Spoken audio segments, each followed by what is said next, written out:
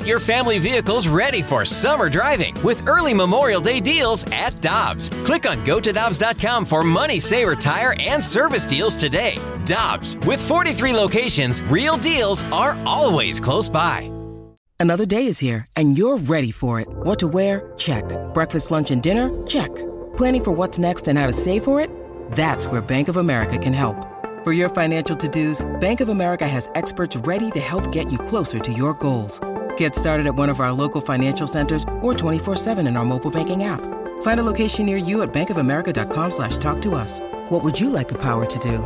Mobile banking requires downloading the app and is only available for select devices. Message and data rates may apply. Bank of America N.A., member FDIC. Hi, I'm Dan for Dobbs Tire and Auto Centers, here to share the easiest way to buy tires. Come to Dobbs. With the best tire brands and the biggest inventory, you'll get your tires the same day at the lowest price, guaranteed.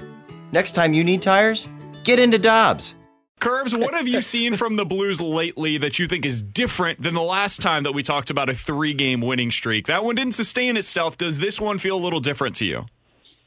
You know what? I really think that right now, I don't know how sustainable it is. I think you just have to play a game a certain way, and when they play the game that way, they give themselves the chance. And what happens, certain ways, like you're a goal scorer, go to the front of the net. Where's Vladimir Tarasenko on that power play? He scores it.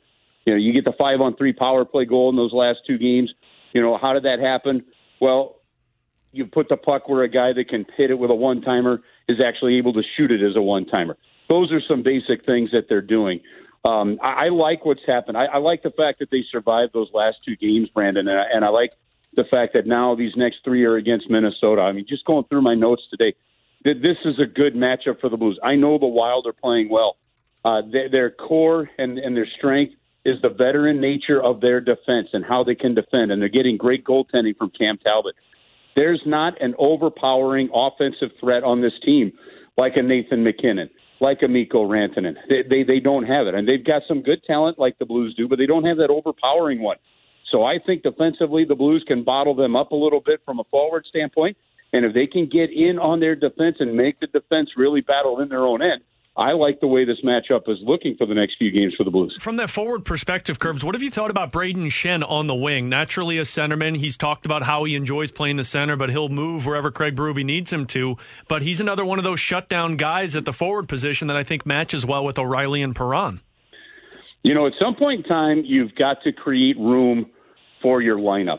We've talked about it plenty of times with starting pitching with the Cardinals, maybe a fielder, maybe an outfielder. Eventually, you've got to create some room, right? I mean, Fowler had to go. You had to find out what you've got with some of these other guys, right?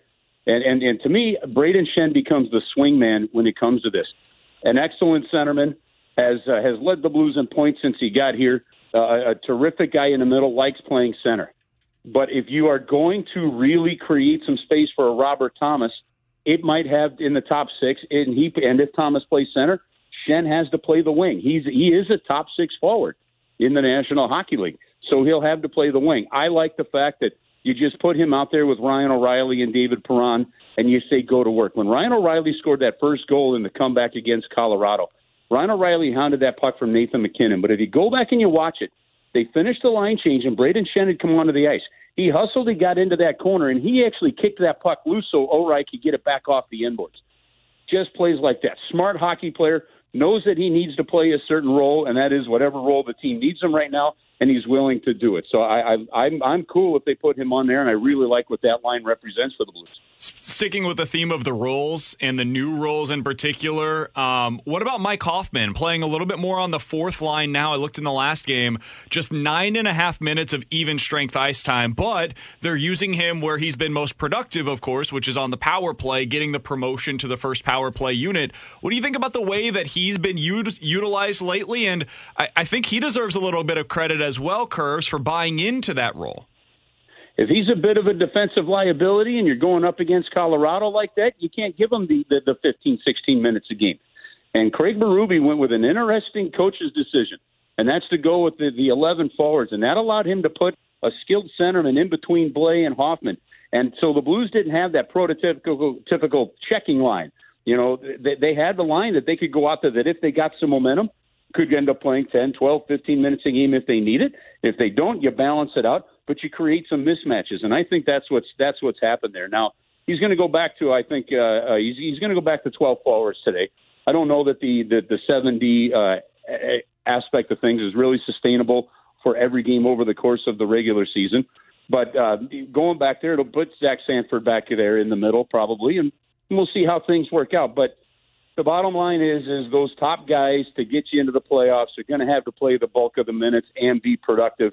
That's the way this team is built. They're not as deep as they were a couple of years ago in terms of top to bottom and how they're built up. And I think what we're seeing, to your point, Brandon, is a little bit of an adjustment in how this team needs to be successful based on the talent that they have.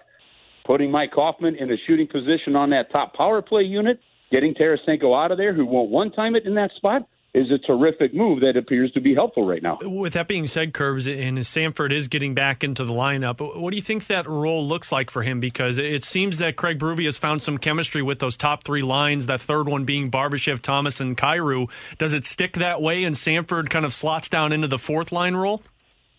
I think it does. And I think it means just play some smart hockey. Yeah. Play some hard hockey. You know, it's very clear that he's a player that has talent. He's a player that has ability. He's a player that has a hard time staying on his skates when he's checked. He gets knocked down. He gets right back up again. Probably would be a good song, I think. And then he turns around, right? You know, but then he's got that propensity to just make the soft play. And the reason that he does that is he's got that offensive mind, right? He's got that ability to see some things that other people don't. Unfortunately, it's causing some wrong decision making at the wrong time, you know, and so it's not like that turnover from a couple of games ago at the blue line. It wasn't that it's a bad play. It's so much that it's that play at that time and on that part of the ice, and those are the things that he's going to have to. Still, as a fairly young player and in the league, has just got to start making harder plays and be more decisive. So for me, he gets back in that lineup. Right now, with the way the other guys are rolling, just make smart, safe hockey to put your team and the line change in a better position or in a good position when you make that change. The voice of the Blues, Chris Kerber, joining us here for another couple of minutes on 101 ESPN. Kerbs, I wanted to take a second to talk about Jordan Binnington because he's been outstanding in this stretch of, it's really the last 8 or 9 games, and I think his best of the bunch in terms of individual games was the last one where we saw that outstanding save that he had. And that's what had been missing. I know we've talked about this with you a number of times, Kerbs.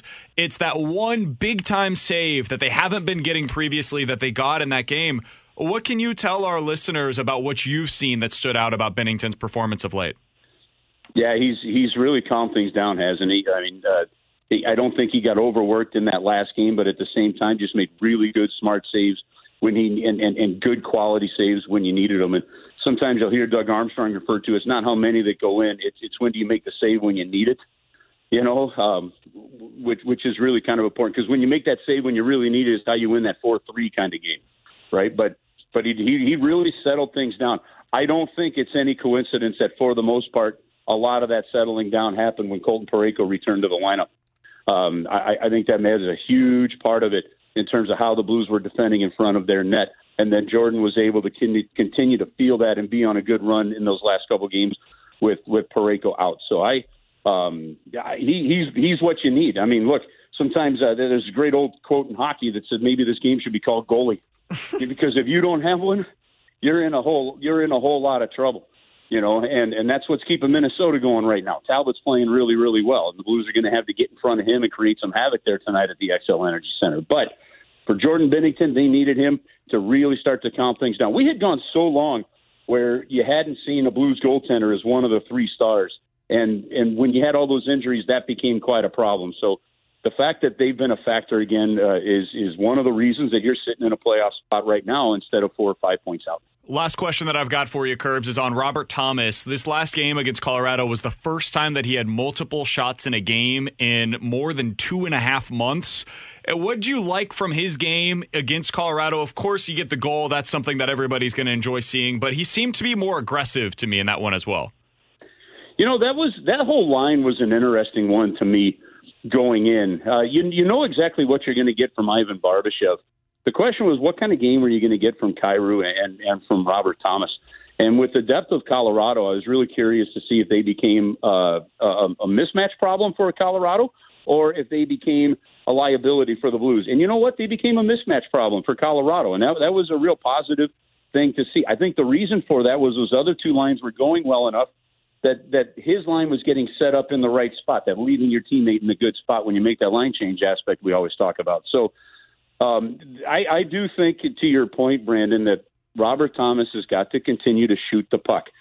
We don't have enough pure goal scorers where you can afford, where you got a guy that say, I'm just a passer, and that's not going to work. He's going to have to shoot the puck, and he's got a good enough shot. He's going to have to put himself in shooting positions and in shooting lanes that can matter. Again, I referenced that 5-on-3 goal from a couple nights ago. If you go back and you watch that, look where Ryan O'Reilly took the puck before he passed it back to Torrey Krug. He was in a spot where he was in a shooting lane, and that caused two of the penalty killers to have to defend him differently, which opened up Krug, and then the one-touch pass opened up the shot from Hoffman. It's those kind of things that if you do that, you shoot it a couple times, they have to defend you differently. That's going to open up more of your passing. It's something the coaching staff was talking to Robert a lot prior to the first real long injury he had this year, and something they're harping on. And look, he's only in his third season in the National Hockey League, and this isn't even a full season, right? So just over 2.5 seasons. He's got a lot of learning to do, but shooting the puck has got to be part of his game. Curbs, we look forward to hearing you on the call tonight. Blues versus Wild pregame coverage with Alex Ferrario coming up at 5. Puck drop with you and Joey Vitale coming up at 6. Looking forward to it, man. Always enjoy the time here with you on 101 ESPN. All right, guys. Have an awesome day. You're Talk the best, to you tonight. That's Chris Kerber on 101 ESPN. We'll cross things over with the Fast Lane next.